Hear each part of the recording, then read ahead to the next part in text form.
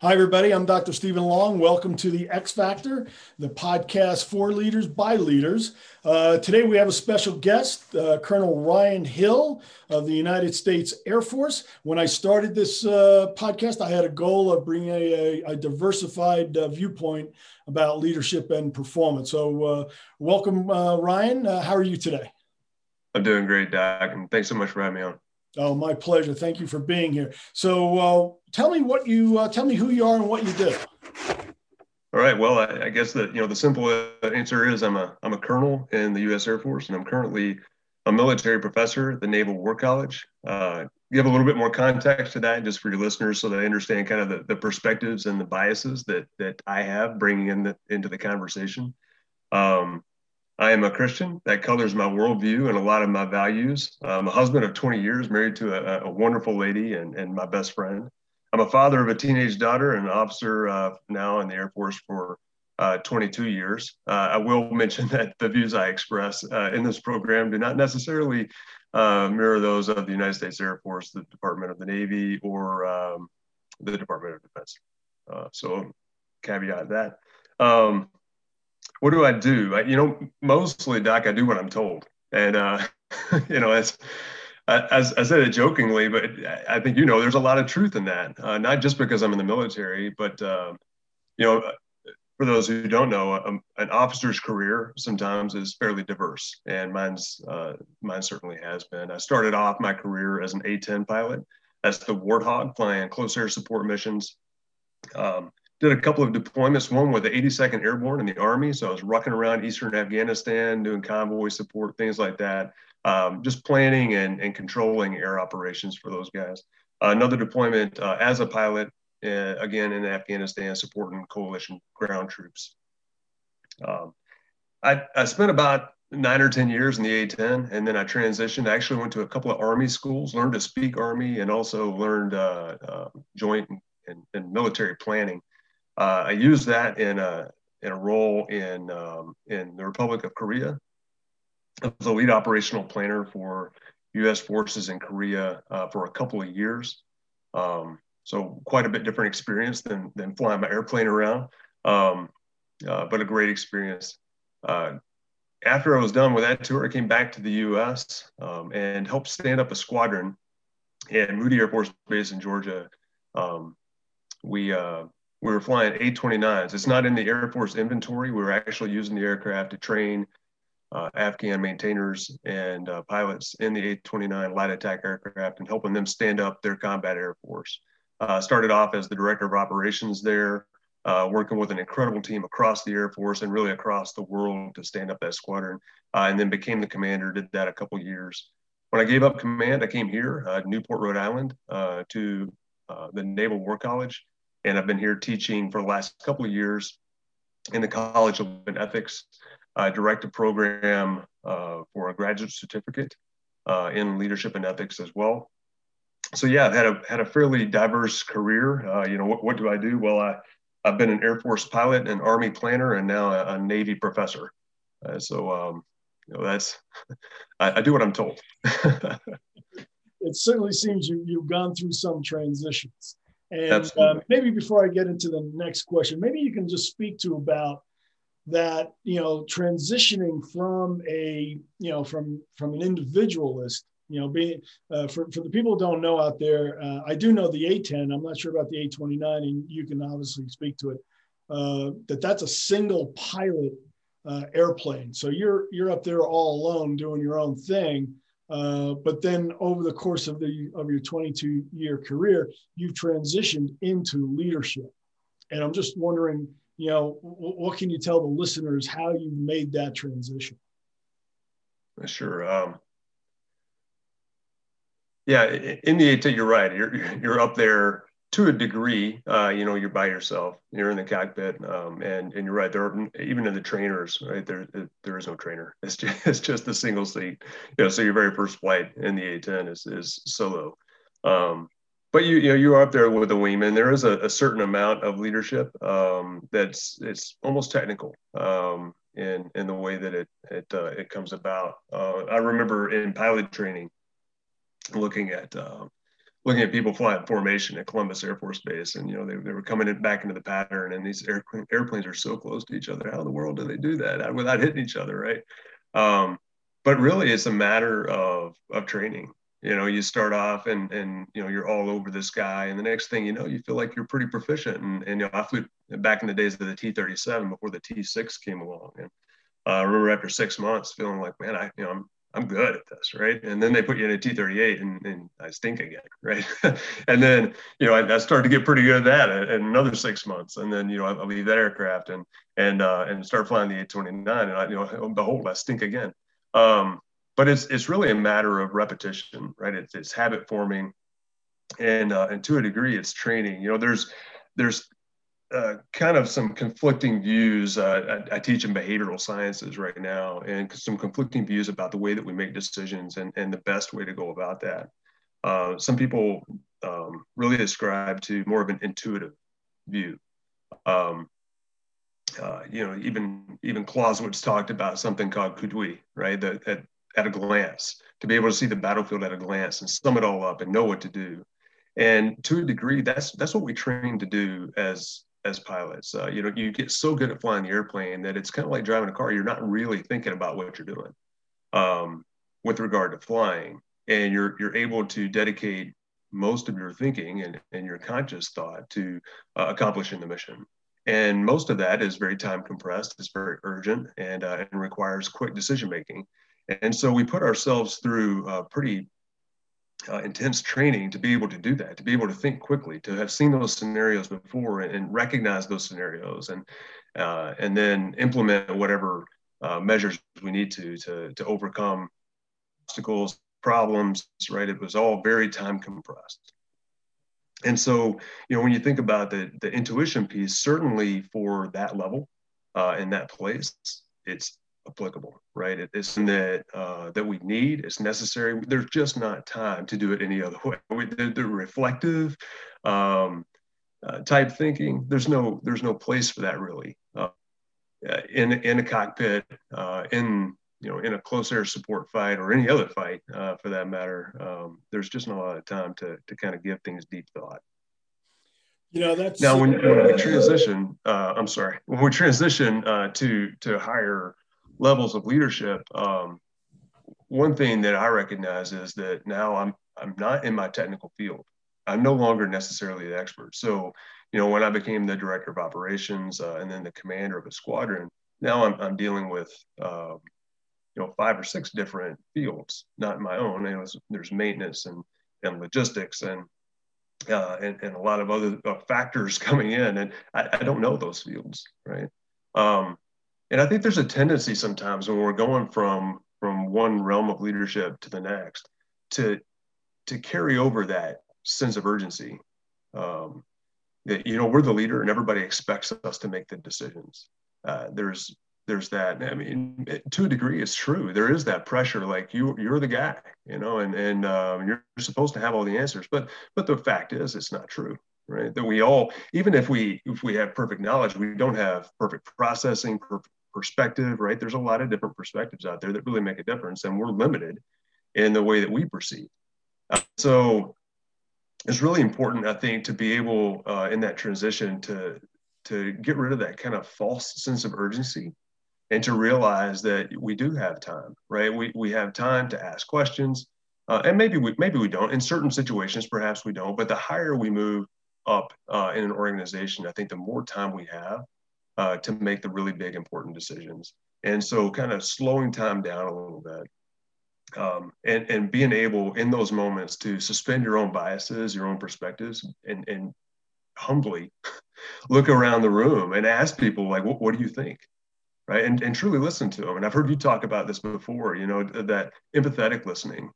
It's not just that I'm listening to refute. I'm not just listening to be kind to you, to let you say something, right? I'm actually listening because I care what you have to say, and I'm actually going to consider it. And I think that's a huge part of the transition is, you go from being an expert and somebody that can make quick, valid decisions in very specific circumstances to someone who is dealing with a lot less predictability and a lot more complexity. and it requires something greater, right? And so it requires us as leaders to really kind of slow down, open up, think more complexly, be able to talk to people at a level where we're able to take their perspective, their understanding, and add it to our own, so that we're not facing this complex system with a simple mind, right? And a very closed, one-dimensional mind.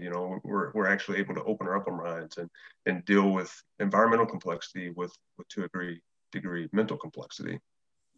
You just spoke to a number of issues there, and first I want to talk about that habit formation. Is that you do it so often and do it so many times that when you actually get to do it, you don't really have to think about it. And in psychology, we call that the trust mindset. You just trust yourself and you just let it happen.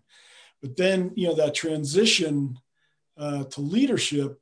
And this is something I think really important for the younger professionals out there, is that, you're making a lot of decisions, but at this point, you're actually learning how to make decisions. And something my father taught me is that, the higher you go in an organization, the fewer decisions you have to make, but the greater consequence they have. Absolutely. All right. Yeah. And so when you're younger, you learn, really how to make those decisions. And it's basically a laboratory where you get to make a lot of them. Okay. And some turn out better than the others, but through self-reflection, you start to figure out how you actually made the good ones. So when you get to senior positions like yourself at this point in your career, now you can really take your time and consider all the different factors that affect the situation and look at it from multiple perspectives, not only from your own mindset, but also getting the perspectives of other people, just to check your own biases. And I think what you're saying, Ryan, is just absolutely crucial for not only for senior leaders like yourself, but also for younger leaders. Absolutely. And you talk about habit formation, and we learn to make decisions through the habits that we formed, and especially at lower levels. But as you in that transition, we've also built up a habit of making quick decisions, right? And that's one that may not be that great, right? There's a time and place, absolutely.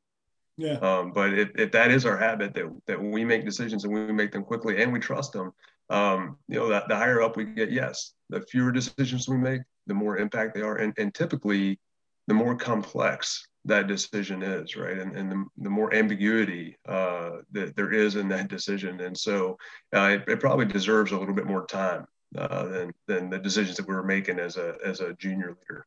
Yeah, but that whole process of change in your career mirrors this of going from novice to expert, novice to expert, novice to expert, as you climb that ladder, is very important, because then you begin to reflect upon, well, how did I actually do that? And so it actually slows down, that decision-making process on purpose because of that reflection.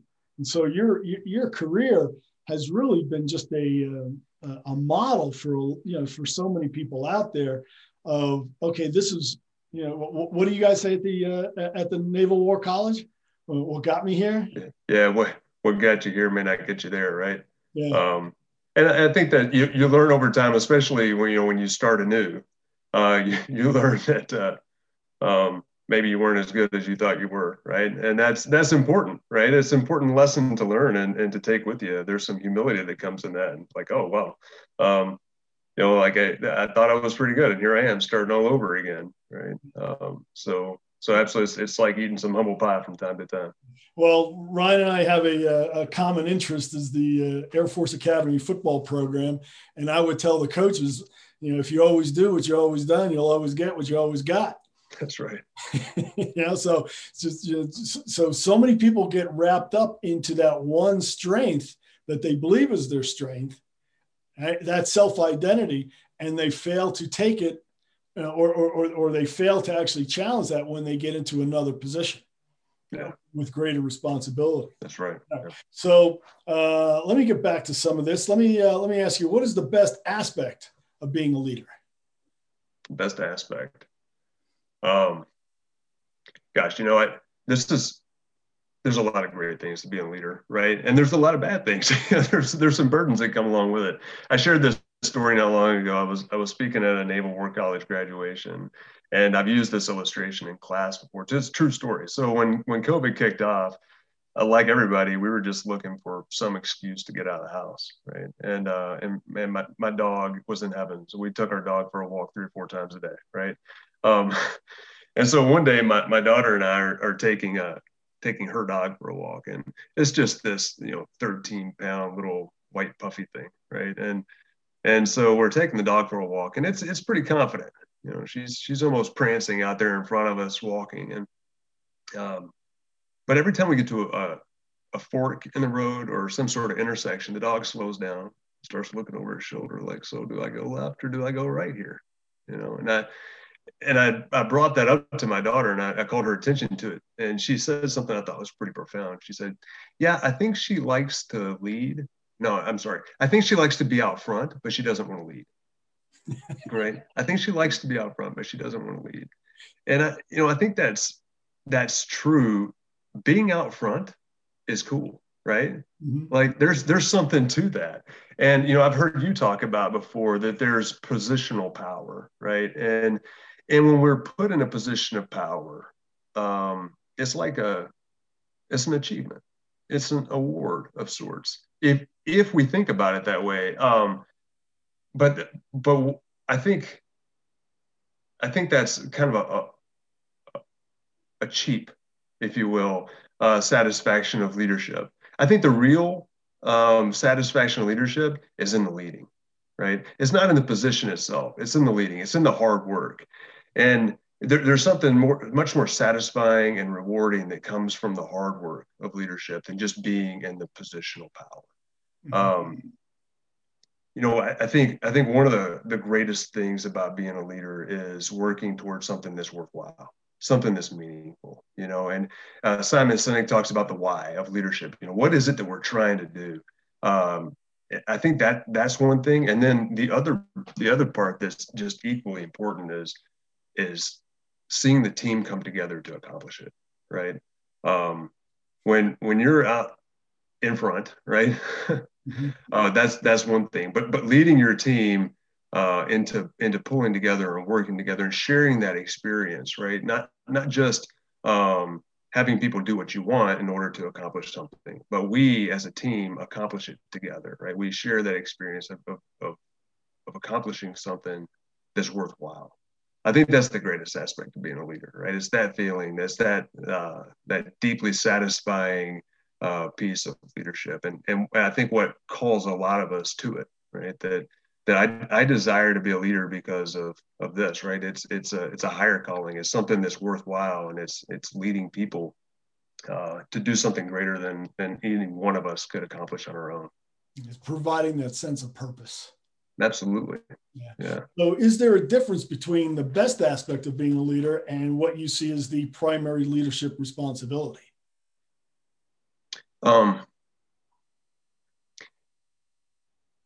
Yeah, so I think, there's a central piece of both of them, right? And that's the mission itself, right? When we talk about the best aspect, it's to a degree, it's accomplishing that mission.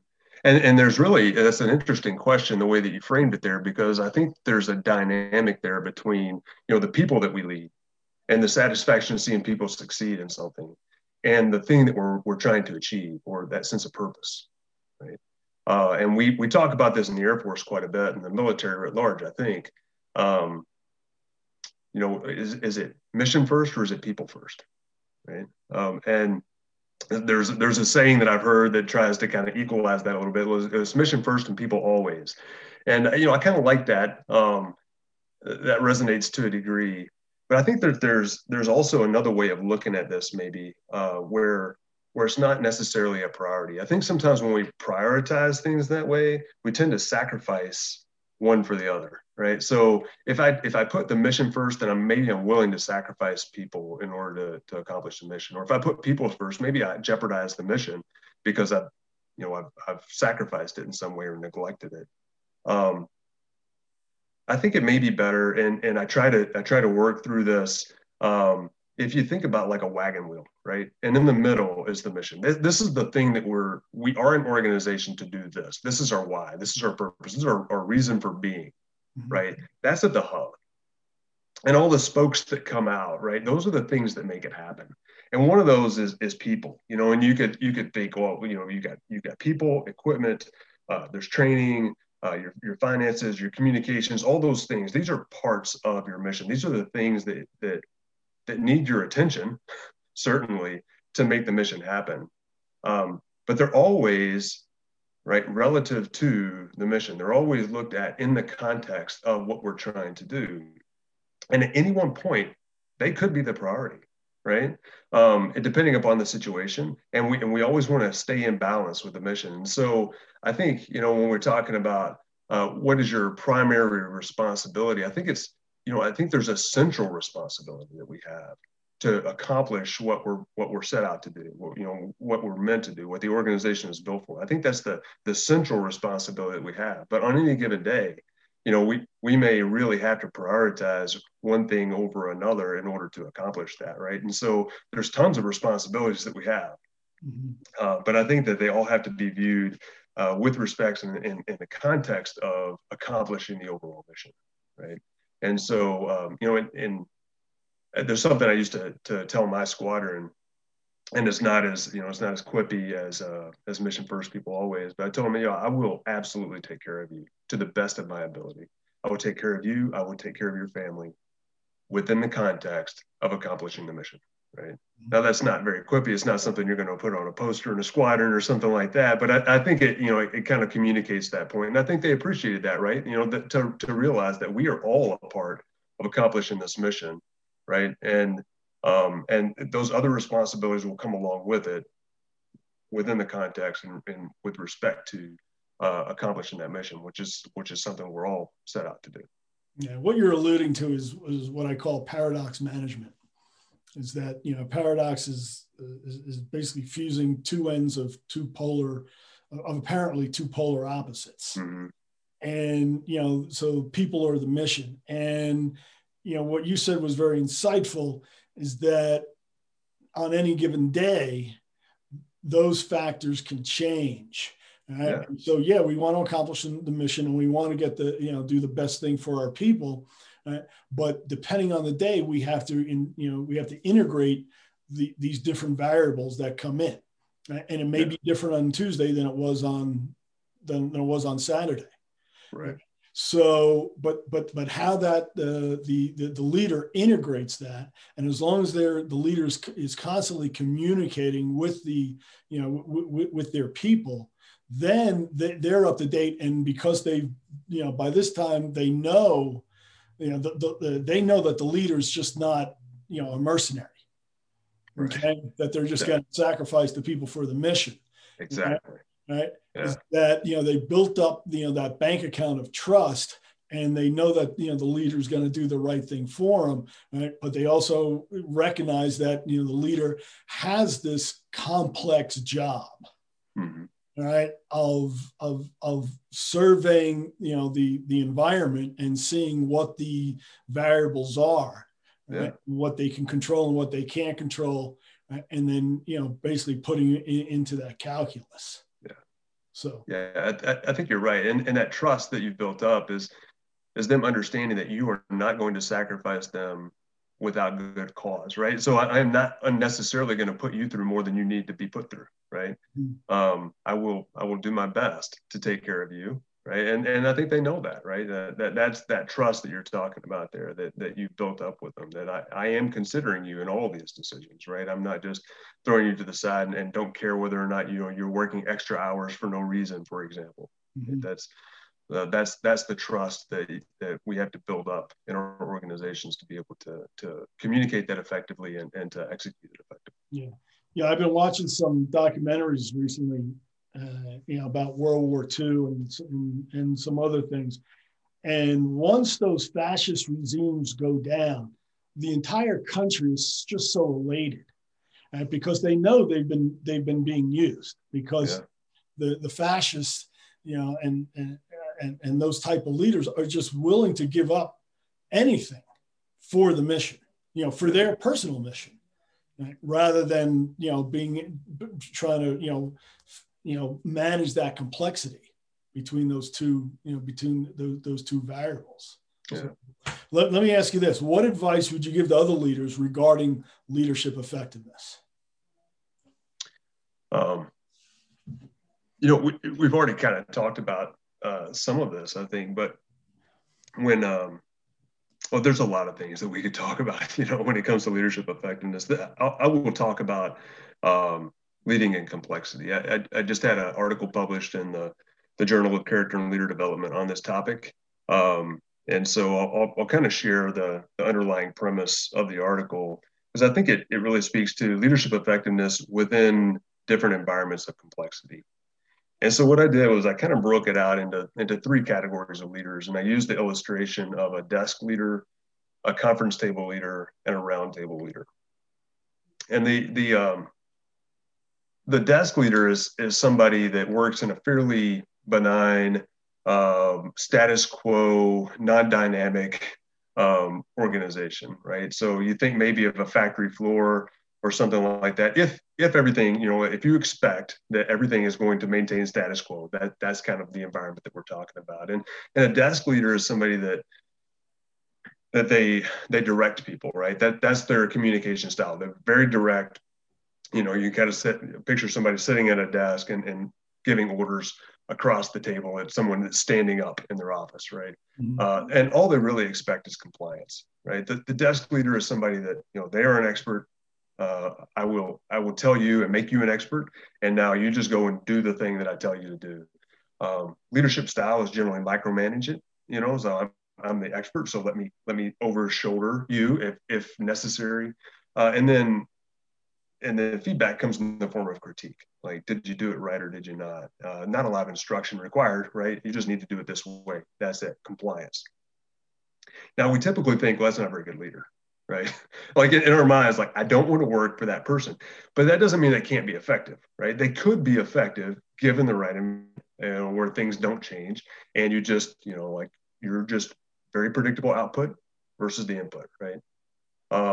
Now, more of an aspirational leader is somebody that we think about as a conference table leader. And I think this is somebody that, I grew up in the Air Force. This is kind of your model leader.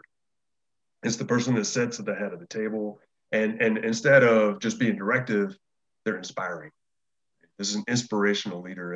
And they have great ideas and great thoughts. And that's the reason they're there, right? That's the reason they're the leader, because they have these great ideas and great thoughts and have a lot of experience. And so they inspire. And what they're expecting instead of compliance is buy-in, right? I want you at my table to buy into the concepts that we're teaching, that we're propagating here in this organization. And instead of just micromanaging, they delegate, right? So each person has their job. You go out, you do this, and that's the expectation. And then for feedback, it's actually constructive criticism, right? Like, I want you to get better. This is what we did wrong. Here's what we need to do right next time, right? And so if you think about it, that's the leadership I think most of us were taught, and it's kind of held up as this is it. This is the way that you need to be as a leader. And the problem there, and it's great. I mean, that works in most organizations, I think, right? I think the problem is when you get into a very complex environment. Again, you as the leader, you know a lot. You're in that position because you know a lot, but you don't know everything, right? You don't know everything. And your scope of responsibility has grown. And probably most of your listeners, they find themselves in this position where the scope of responsibility is well beyond their own expertise, right? And so even if I know everything, again, I'm still limited in my own processing. I'm still limited in my own perspective. And so I'm limited in the way that I can approach the complex environment that I'm dealing with. And so a roundtable leader is one that operates at a different level with regard to mental complexity, right? It's not just the ideas that I have that I'm bringing forth and I expect your buy-in. Instead, they're more collaborative, right? So they're sitting at a round table. And what I'm looking for is I'm looking for your input. Admiral Scott Swift came and spoke to us at the Naval War College one day, and he said, who's the smartest person in the room? Well, you retired 4-star are probably the smartest person in the room. And he's like, no, that's the problem, right? That's the problem. I'm not. and I need your input. But because I'm here, sometimes I don't get it, right? Like you just deferred to me. And so there's certainly setting an environment among your staff and among your employees to say, hey, this is an environment where you can speak up, where I am listening, and where I want your collaboration. And so I think that setting up that dynamic to where the leader actually hears from people, right? And understands, and like we were talking about before, is able to suspend your own bias, to put yourself in their shoes, to exercise some perspective taking, some cognitive empathy, where I'm actually thinking and trying to see from your perspective, right? This is something we could really use in America, I think, right? So trying to see from your perspective. And so it's more collaborative. And in that, people don't just have buy-in at that point, they're co-owners, right? They're co-owners in the organization. It's not just they bought into your ideas; they've actually come up with the ideas. They've helped formulate what it is that your plan is and your strategy. And instead of just merely delegating, you empower people, right? And the difference there is you're completely, when you empower someone, you completely expect them to make mistakes, right? I empower you to go forth and do this, make mistakes, mess up, and we're going to learn from that. And that's the next point, right? It's not just constructive criticism, it's learning. And that's to say that I value you, I value what you do for this organization. And if you made that mistake, guess what? Probably any of us could have made that mistake. So let's all learn from it. Right? Let's all learn from this collaboratively. And I think in a complex environment where, it's not the simple input equals output, where you get input and quite frankly, you're not really sure what the output might be, right? You need that. You need a clearer picture of the problems that you're up against, right? The different perspectives, the more nuance that you can see in the problem, the better off you are. And then quite frankly, it lends itself to a lot more options that you have to come up against that problem, right? A lot more options for making things right again, or for taking advantages, of opportunities in the future, creating opportunities in the future, things that you may not have imagined. You think about Netflix, right? At Blockbuster's probably, they made this conference table leadership model, right? Where they have some really good ideas and they've had great ideas for a really long time. But the environment's changing and they didn't recognize it, right? Maybe somebody did. Maybe somebody at the table recognized it, right? And wouldn't it have been great if they had a roundtable leadership approach to where that input gets taken into account, right?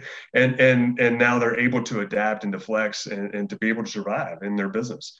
That didn't happen. I think that happens to a lot of organizations at different levels and in different ways and in different levels of severity as well. But certainly, we operate, especially at higher echelons, in a very complex environment where things change pretty often, and it's dynamic. And why would we constrain ourselves to only what we know and what we think when we have so much intellectual firepower around us, that we could bring in? And so, leadership effectiveness, right? That's where we started this conversation. I think it's understanding where you are, right? Am I in a simple environment? Can I afford to be like a desk leader, or am I at a point where, I deal with a lot of complexity, and perhaps I need to take more of a round table leadership perspective, so that I'm able to deal with the complexity within the environment more effectively. One of the greatest gifts I've ever received was when I arrived at the Air Force Academy, being a civilian professor, and highly structured, highly competitive environment, and how many leaders, how many coaches wanted to learn more about influence, wanted to learn more about persuasion, wanted to learn more about collaboration. And so it's been out there for over 25 years. We know what the answers are, but it's just a matter of taking the time to do it. It's managing impulse control of stepping back into that authoritarian role, right? And say, well, wait a minute, let's move back and empower these people because they're smart people. Right. And this is the other thing that the leaders and the coaches at the Air Force Academy knew, is that the cadets were the brightest people there. All right. So let's bring them in. Right. Yeah. And one of the habits, talk about formation, is that, it's highly structured and highly competitive, right? And cadets are trained to do what they're told to do, just like you said in the beginning of the interview, right? But when you empower them, right, and say, well, by just saying, well, what do you think about this? It just provides so much freedom, that the empowerment is just oozing out of them. Absolutely. And so the human capital is just, exponentially ignited. Yeah. And that's something we didn't even talk about, is that when you feel empowered, there's a lot more job satisfaction, right? You enjoy coming to work in an environment where you know that your voice matters. Yeah, you're valued. Absolutely. What's the old quote? For 25 years, you paid me, for my back and my hands, but when you could have had my brain for free. Right. All right. So I think there's another aspect from that. We talk a lot about diversity and surrounding yourself with a diverse staff, and I think that's important. It really is. Mm-hmm. But it's worthless if you're not able to hear them, right?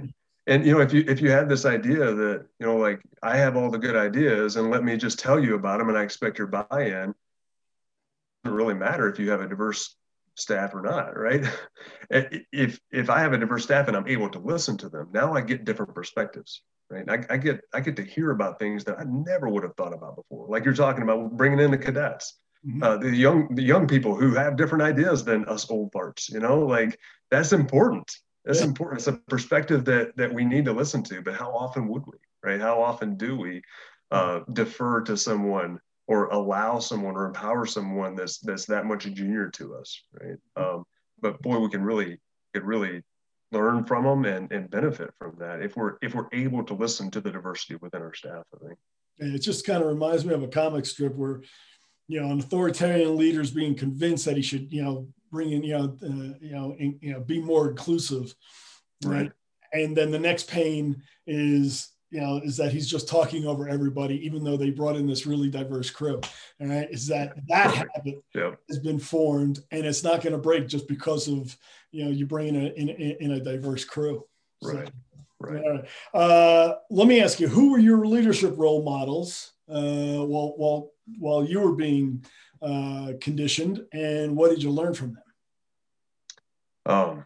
Well, I tell you, I'm extremely blessed. I've had so many great leaders through my career and really through my life. And, like a lot of people would start off with their parents, and I'm the same. My parents are amazing. Not only just from a standpoint of displaying outstanding character and integrity, but they really, they empowered me. And they allowed me to mess up, and they continued to believe in me and support me, growing up. And I think that's important. I really do. And I certainly had that, and that was wonderful. And that's something that I think is indicative of a lot of the what I would consider the best leaders that I've had, or people that have empowered me. And I know it wasn't just me, right? It was everyone else. Now, obviously, I recognized it more when they were empowering me, but they were the kind of people that empowered their people and allowed them to make mistakes and continued to support them, right? And supporting them through those mistakes, and not just discounting them or disregarding them or shoving them to the side because they made mistakes. And I think that's really important. And I think about my first squadron. Donk Strasburger was my Donk, not his given name, right? It's his call sign. A-10 squadron commander, outstanding. And I was a rookie in the A-10, not doing great, and he gave me an opportunity to go on and to fly A-10s after. It's not a given, right? But he certainly gave me that opportunity. I know Steve Wirtz was Army colonel that I worked for when I was on staff in Korea. He empowered me. He said, "All right, you've got some good ideas here. I'm going to let you present these to the generals." And quite frankly, a lot of them were kind of harebrained ideas, and I got debriefed on them from time to time. But he allowed me to work through that, right? And he wasn't afraid to go before the generals with this major, that has a harebrained idea. And he allowed me and empowered me to present those ideas and to take the licks for it, right?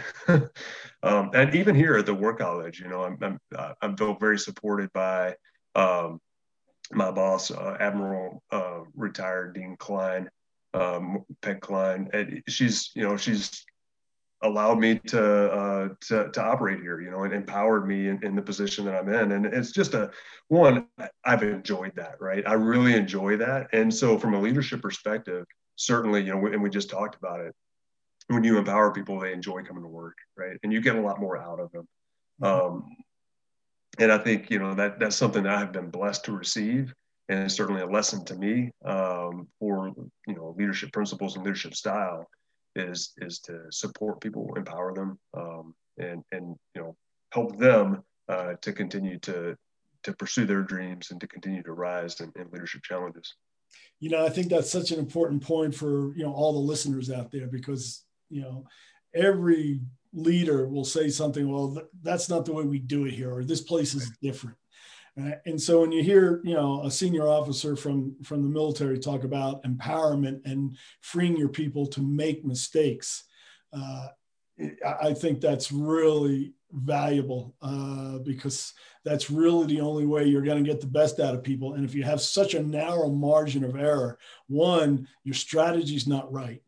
Okay. And then two, your confidence is way down because perfectionists don't perform well under pressure. Yeah. I mean, there are unrecoverable mistakes, right? Mm-hmm. And it's probably worth acknowledging that, because I can hear that, I can hear that running through some people's minds as they listen to this, right? There are mistakes that you can make that you just can't recover from. Mm-hmm. Those are not the mistakes that we're talking about here, right? Those are, the do or die kind of situations, but certainly, when we step back, sometimes things are probably a little less serious than we think, right? And probably a little less critical than we think. Now, those decisions do exist, right? And maybe we hold them for ourselves as opposed to delegating them, those really, critical, non-redeemable type decisions. But we also need to understand that there's a whole lot of wiggle room in there, right? And I love what you just said about maybe your strategy is messed up if there's not enough, margin for error in there. So I think we do need to step back and say, hey, you know what, I can probably recover from this, and there's value in allowing someone to mess up here, right? Mm-hmm. I don't need to be perfect right there. Yeah, and your perspective from the military, where there those what was the term you used? Irredeemable mistakes. I think I've used two or three different terms, but yeah, that's it. When you talk about that, you're talking in terms of lives. Absolutely. Okay, yeah. And so there's no greater consequence than that. Right. And that's something that I think that a lot of other industries don't really realize, is that they look at things, as do or die, and it's not that way. Right. Yeah. There is a margin of error. Right. And so many times leaders will just narrow that margin of error to such a degree that that they basically hamstrung themselves only because through their own mindset, through their own belief system. And then they infect the rest of the organization with that. So that's I think that's a really valuable point that you made, that yes, there are irredeemable mistakes, and the leader can be there to provide a safety net and to spot that person so they don't make that mistake, right? Yeah. But in the end, there's no greater irredeemable mistake than what the military has to face. And when a leader recognizes that they are the person responsible for losing lives, right, there's no greater responsibility than that. So that I think that just puts a sobriety on leadership that most people don't aren't aware of or aren't certainly talking actively about. But obviously, you guys in the military do all the time. Yeah, we do, and it's a hard thing to understand that there are times when you may have to send people into that situation, right? And there are situations that you look at an opportunity versus risk, right? And sometimes maybe that's not it seems like a very kind of I guess disinterested way of stating it, but there's a lot in that, right? That when we weigh risk, we have to really consider what it is we're going after, right? Is this worth it? Is this worth the lives that may be spent? And those are the decisions. Those are the tough decisions that and do we make mistakes? We do. right? I mean, no doubt about it. We make mistakes in those, and at times there may be lives that are spent that maybe shouldn't have been. And there's a lot of complexity in combat, a lot of things that are just completely unpredictable, and it's almost unavoidable. But to the largest extent possible, yeah, I mean, those are the situations where you really want to measure your actions and make sure that the risk really is worth the reward, strategically, for the price you're paying for. All right, so let's go to the opposite end of the spectrum. How do you relax or celebrate? I think it's great that you asked this question. Especially we think about relaxing. It's hard for leaders to relax sometimes, because burdens that come with leadership, and you're thinking about your people, and you're thinking about there's a lot going on, and especially here in the COVID environment. One, I think there's extra pressure on your people, right? There's more going on. There's more fears. There's life difficulties that perhaps weren't there before. And another aspect of it is a lot of us are working from home, right? And so when do you turn it off? When do you relax? When's my workday done?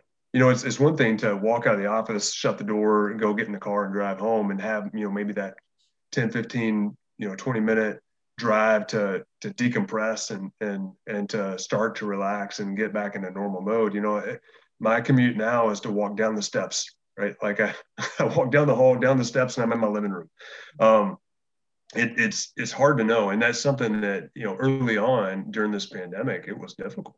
I felt like I was working all the time. I just didn't know when to stop, and it's something I've had to be more intentional about, right? That like at a certain time every day, the computer's off, we're unplugged, we're sitting down, we're having dinner together as a family.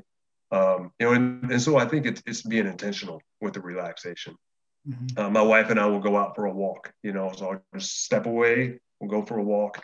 And I think it's important to do that. Celebration, my philosophy is celebrate early and often, right? And this is, I think that's important. It's actually, John Cotter's 8 steps of change model. One of his steps is to create short-term wins, right? It does build momentum, and it tells your team, hey, we're doing something important here. We're accomplishing something, and so even here in my house, we do that. Like, hey, we got all the laundry done. High five, right? Like these are victories that we can celebrate. Yes. And so I think it's important, to keep morale up, especially in times like this. To keep morale up, to celebrate even the small victories. Yeah, and I think that when you can. That leads to just the assumption of entitlement. Is that when leaders don't celebrate those small victories, there's a sense of entitlement of those victories. And that can really lead to problems down the road. But it also, is a certain, lens into their character as far as who they are and what they're all about. So, I'm a big believer. I hadn't thought about that. That's a great point. By celebrating the victory, in some way, we're expressing thankfulness, right? That we're thankful for that we're gracious for the victory, as opposed to just victory, right? Celebrating it as I think a important part of being thankful and understanding there's not a given, right? That this is worthy of celebration. Exactly. Right. And people made valuable contributions to it, and they should be recognized as well. Absolutely. Right. Absolutely. So I want to reiterate that Colonel Hill's views presented do not reflect the official positions of the Naval War College, Department of Navy, or the Department of Defense. Ryan, is there anything else that you want to add before we close this out? No, this has been a lot of fun. I appreciate you having me on your show here. Oh, it's been my pleasure, and it's always great catching up with a Zoomie. All right, everybody, thanks so much for listening to the X Factor podcast. We'll see you next time.